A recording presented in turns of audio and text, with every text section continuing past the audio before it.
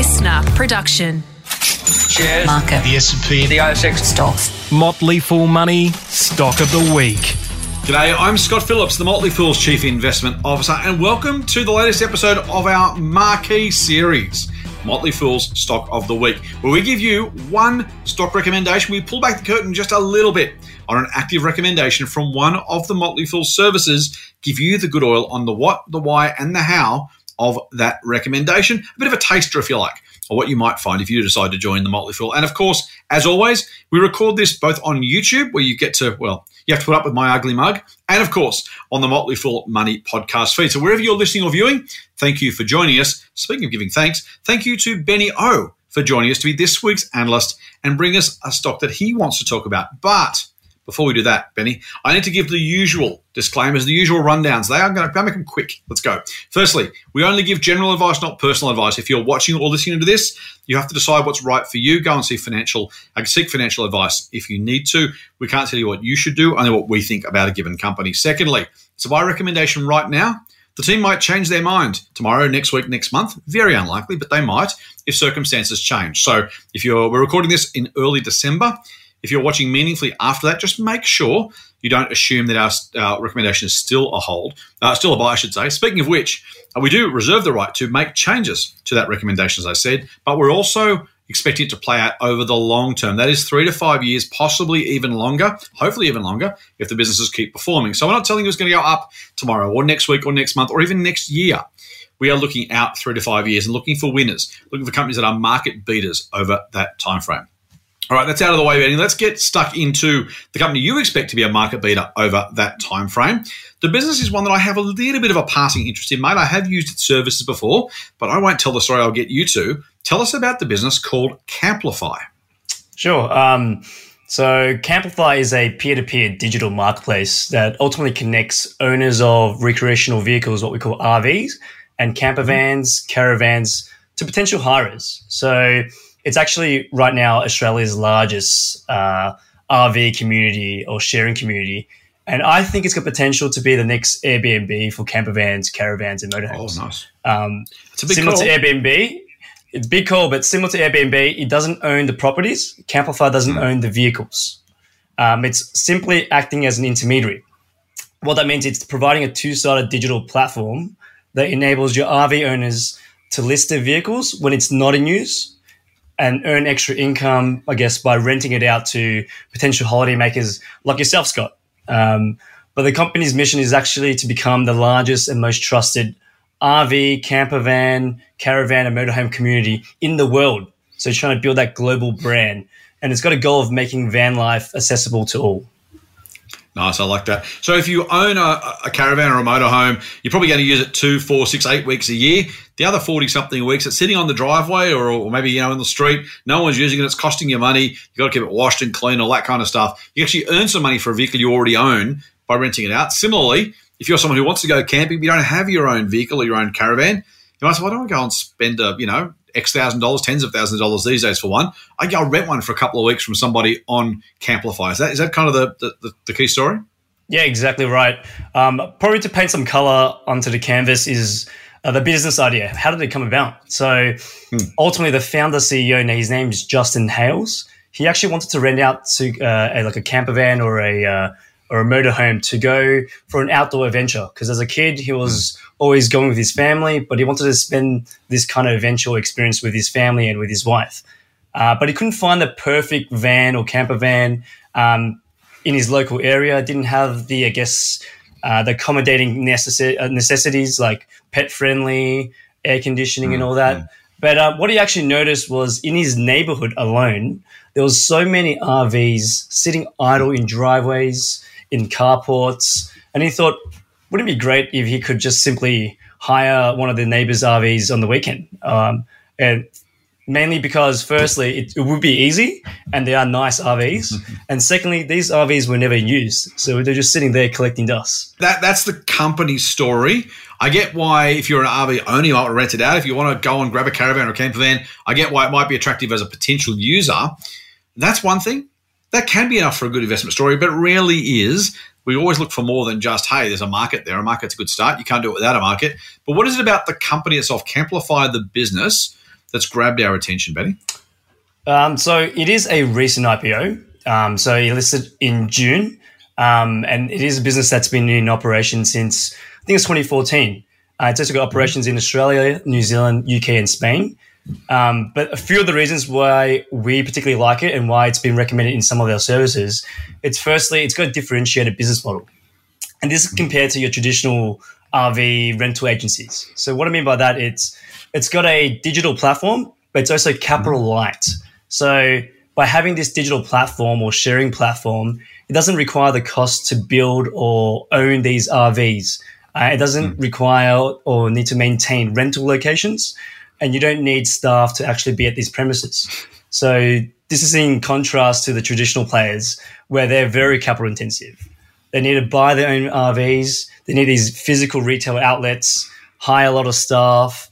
But given Camplify is capital light, it can actually earn high margins. And currently it's got around 62 to 68 gross margins. On another note, on top of that is that it's got a wide variety of options. A lot of these traditional RV players, they've only got, I guess, typically a small selection. They don't have many designs, not many models. You get the fixed type of camper van, and there you go. So that's one way of Camplify is using to differentiate. It's got a lot of variety, a lot of choices. But I mentioned about being on a platform. It's got a strong network effects. What I mean by that is that as more owners decide to list their RVs for rent on the Camplify platform, you'll likely see or likely attract more hirers to use that Camplify as there's more options, like I mentioned. But this in turn improves the value of the marketplace. And once the marketplace is improved, it in turn attracts more RV owners and, again, more hirers. And I think this ultimately leads to higher transaction volumes, lower marketing spend, and potentially high customer retentions over time. Secondly, I think what I've been reading and what I've been researching is that customers on both sides of the marketplace, they love the platform. That Camplify is offering its platform, its products, they all resonate well with its customers. And to back this up, it's got 4.6 out of 5 stars on online reviews from around 3,000 people on Trustpilot. So that says something. All the customers are raving about having great experiences, talking about the customer service. They're even saying that the platform is very easy to use, and they're really appreciative of the affordable pricing on these rentals. And I think overall, we're going to see more of these first-time users become returning customers. Thirdly, Camplify does operate in a large and growing market opportunity. In Australia alone, there are around 740,000 registered RVs, camper vans. Camplify currently has around 6,200, which is less than 1% market penetration in Australia alone. So we see a lot of runway for growth for it to expand. And I did mention that it's going internationally. So this market opportunity is even bigger if you consider the other markets it's entering. New Zealand, the UK, the Spain. So it is a huge opportunity at hand. Fourth reason I like to point to is probably around the tailwinds of tourism and travel rebound. So Camplify is actually uniquely positioned to capitalize and to benefit. We've all been reading about the news about international travel. It's likely to be slower than, I guess, the pickup in domestic-led recovery. So what we like to see, or what we will be seeing, is a lot of Australians spending a lot of their money domestically. We've heard about there's $200 billion stockpiled by Australians that would have been spent overseas. That's going to obviously remain as spent domestically. And according to the Tourism Research of Australia, domestic traveling is still below the pre-COVID levels. And so that leaves another runway of growth for it to go back to pre-COVID. And there's so many tailwinds to actually drive this. In fact, there's a few things I'll point to is there's a growing popularity for motorhomes, camper vans. And the reason behind that is more and more Australians and families, they're opting for these road trips aside from these standard homes. And they're looking for something different in a domestic holiday. And by doing this, I think more and more people will appreciate or embrace that outdoor and that van lifestyle. If you look back in some of the statistics last year, an estimated 14 million people took caravan or camper vans as trips. So that's a significant amount, and I think that's going to continue going forward in conjunction with all these other tailwinds that it's going to go through. The last point I'd like to make on this case is probably around the company being a founder-led company. So Justin Howell, as I mentioned, he's a CEO. He owns 14% of the company, but he runs a business like an owner. He's done every job in the company, from writing code to social media to doing marketing campaigns and even speaking to the customers as a customer rep. So, and that's also, I guess, emphasized internally. 89% of his employees actually approve of him as an organization. So I think all in all, these are all positives of the company and why we like it. It's a pretty good start, mate. I like it a lot. There are, of course, risks to any investment, and we never want to exclude those from a balanced analysis of a company. Before we do, I'm just going to let our viewers and listeners know where else they can get more great stuff from The Motley Fool, and for free, by the way. So let's kick off with our podcast feeds. If you're listening to this on Motley Fool Money, you already know about that one. But if you're not, check out Motley Fool Money. Just go to your local podcast machine, search your app store, and look for Motley Fool Money. You can also find the Good Oil podcast. It's called The Good Oil with Scott Phillips, officially, for SEO reasons, best known to the boffins at the Listener Network. The Good Oil with Scott Phillips, we interview a whole lot of executives, entrepreneurs, and business leaders, experts in their field about what's going on around the world in business, finance, investing, and technology. You'll like that one. If you are already listening to those and you want to check out some video versions of some of this stuff, I'm sorry about that. You're going to have to look at me, but you get to look at Benny. So there's always something good to be had. And jump onto our YouTube channel. Just simply go to YouTube, search The Motley Fool Australia. We do Stock of the Week. We do Stocks in Focus. We do our favourite investment books. We publish some media content that we do. And, of course, we've got some new stuff coming. Just a quick, maybe even this weekend. We'll see. Maybe this weekend. Some great new content coming on our Motley Fool YouTube channel. Completely gratis, completely free. So make sure you check that out. If you're on the socials, and who isn't these days, jump on and follow us. Benny is not yet on Twitter, but I'll get in there. In the meantime, jump on Twitter or Insta. You can follow me at TMFScottP on both platforms. Jump onto the Motley Fool AU on both of those two platforms as well. If you're rather Facebook, if Facebook's your thing, Scott Phillips Money is my page. Just facebook.com/Scott Phillips Money or facebook.com/The Motley Fool Australia. Motley Fool Money. For more, subscribe to the free newsletter at fool.com.au/listener.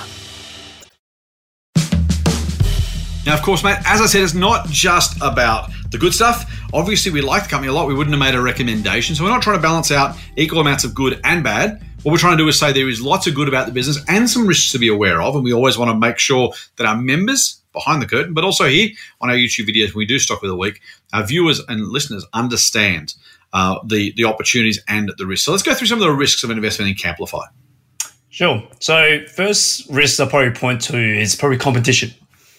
So the business is in its early stages, but if the business continues to scale, it will grab the attention of the well-established incumbents, as well as other marketplaces, as also global players who have more resources to retaliate. So a potential competitor that I can probably see entering or may potentially enter is probably Airbnb. If you look through the Airbnb page, you see it's expanding in its experience offering, and it can easily add, I guess, the recreational vehicles and camper vans into its categories.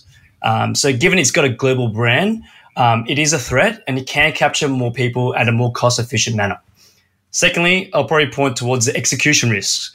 So Camplify is still relatively new. It's a young business on the ASX, so it doesn't have a long track record of execution as a publicly traded company. Yes, it's been growing rapidly. Its total bookings, total RVs on its platforms have been continuing to grow at very healthy rates. It's delivered 129% 2-year revenue compound annual growth rates between FY19 to FY21. So we will be concerned if the company fails or the management fails to continuously execute. And if it does, I think this potentially is a risk for it to continue to expand internationally. Last one, it's probably the elephant in the room. COVID is still around. It hasn't been eliminated. We have vaccines, but new variants may pop up, which we've seen with the Omicron. And these may take an impact onto the company's traveling, bookings, and it's even higher revenue. So these are definitely key risks that investors should consider. Nice one, Benny. Thank you for summarising those. They are important risks. And as we say, we're not going to get every recommendation right. Some of those risks are the reasons things go wrong. We never recommend companies that don't have any risks at all because it's not possible. There aren't any. But of course, understanding the risks helps you know when your investment thesis may have changed or when there might be some value destruction at play. We hope that's not the case with Camplify, but we always bring our risks to the table when we talk to our members. Let's do the patented 30-second, 60-second elevator pitch. Tell me exactly why, in 60 seconds or so, we should consider an investment in Camplify Holdings. Sure, Scott. So customers on both sides of the marketplace love the Camplify platform. It's an online sharing platform that is disrupting traditional players in its industry. It's got a capital-light business model, strong network effects. It's got high take rates of around 25% compared to Airbnb's 15%. So these are great unit economics that we could see continuing. It's delivered phenomenal growth since inception, but it's still in the early stages of its growth trajectory. It operates in a large and growing market opportunity, and management is focused on scaling the business, but also expanding internationally. The company is still young on the ASX. It is a smaller company, and there are risks that investors should consider. However, if the company continues to execute well, and if it continues to build on its global position and brand, we see it having significant potential to be a multi-bagger opportunity. Mate, that is a very compelling opportunity for a little business that hopes to be the Airbnb of the camping world. Benny, thank you for spending your time and sharing your expertise with us, particularly for our viewers and listeners. And of course, if you are listening, or as you are listening to this on the podcast or viewing by YouTube, we appreciate your time. Thanks for spending a bit of time with us to learn a little bit more about the businesses that we like and that are on our scorecards and portfolios across the Motley Fool universe. And with that, on behalf of Benny, myself, and the whole Motley Fool team, until next time, Fool on. The Motley Fool and people appearing in this program may have positions in the companies mentioned. General advice only. Please speak to your financial professional to understand how it may pertain to your situation. Subscribe to the free newsletter at fool.com.au/listener. The Motley Fool operates under Financial Services Licence 400691. Listener.